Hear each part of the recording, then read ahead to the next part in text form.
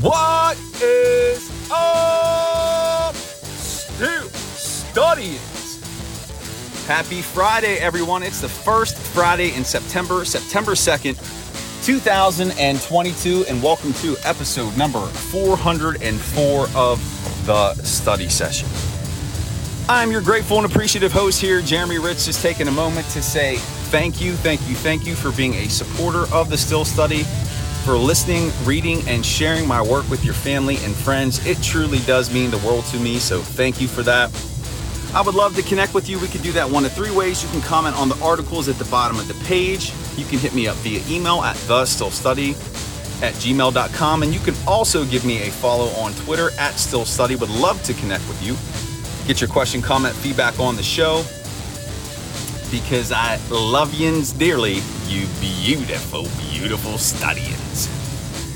Anyways, 53-man roster wrapped up, practice squad working on being completed, team in preparation for Cincinnati. Life is good.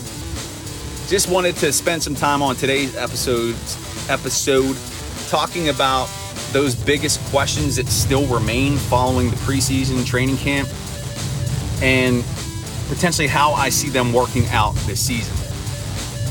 So it's all got to start with the quarterback. That's the biggest question.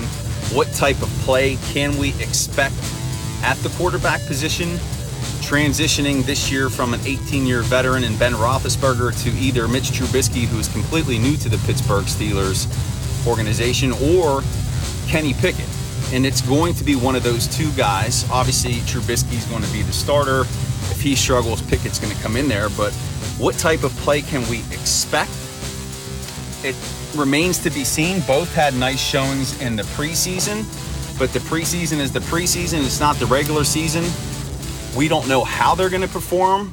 If they perform at the level they did this past exhibition season, then it's promising, but we still don't know what that's going to look like.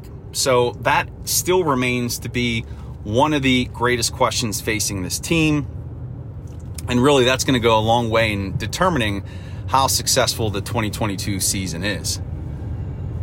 One of the questions that maybe we felt a little bit better about heading into minicamp, OTAs, and into training camp was that the offensive line would be a little bit improved based on the signing of Mason Cole and James Daniels, but that's not the case. And another question that really, I don't want to say it's a new one because the concern was there following an abysmal showing in 2021, but what type of performance can we expect from this offensive line? Now, in the preseason, it was decent against the Seahawks. It wasn't great. But against the Jaguars and the Lions, it wasn't even bad. It was below bad. And so we need to see more from Dan Moore Jr., no pun intended. We need to see more from Kevin Dotson at left guard. And it was a little disappointing in what right guard James Daniels put on the field. We need to see more from him. He signed a big contract with the Steelers to join the team. He was reported to be a mauler. You know, he was going to be their best lineman, a leader. And he may be all those things, but his performance has to be better than it was in the preseason. And so, again, one of the biggest questions facing the team is going to be, what will the performance of the offensive line be like? And if it's not solid, if it's not up to standard, that quarterback position I talked about in the previous question, that's just going to put them at more risk for poor play. So the offensive line has to play well.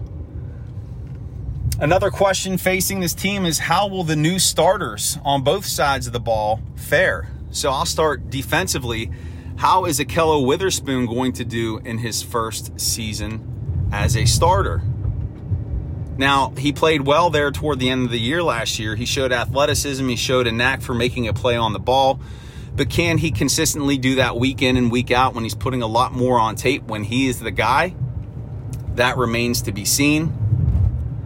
What type of performance can we expect from Larry Ogunjobi? Now, his track record does speak for itself. He's had success wherever he's been. Can he replicate that success here in Pittsburgh? We don't know, but we're going to be monitoring that closely. And even though he's not a starter, And even though he's a rookie, George Pickens, everybody is expecting the world from this kid. And he is highly talented. He's supremely talented. But is he going to be able to contribute right away? And I think we need to be cautious and expecting too much from this kid, because it may take him a few games to settle in, and not to mention he's going to be playing with an inexperienced quarterback in Kenny Pickett, or a quarterback who's new to this offense in Mitch Trubisky. So again, going to be paying close attention to those players, and again, asking myself the question, how do these new starters perform? How do they contribute? And then the ultimate question that remains to be seen, that's really going to be tied to the success of the season, it really is the success of the season, is can Mike Tomlin avoid his first losing season as a head coach? Can he win 9 games? Remember, 17-game season. There's no more 8-8. He's got to win 9 games to maintain that record. Now, a lot of people will say, well, the offensive line just doesn't make that a possibility. It's going to be impossible to win 9 games with that offensive line.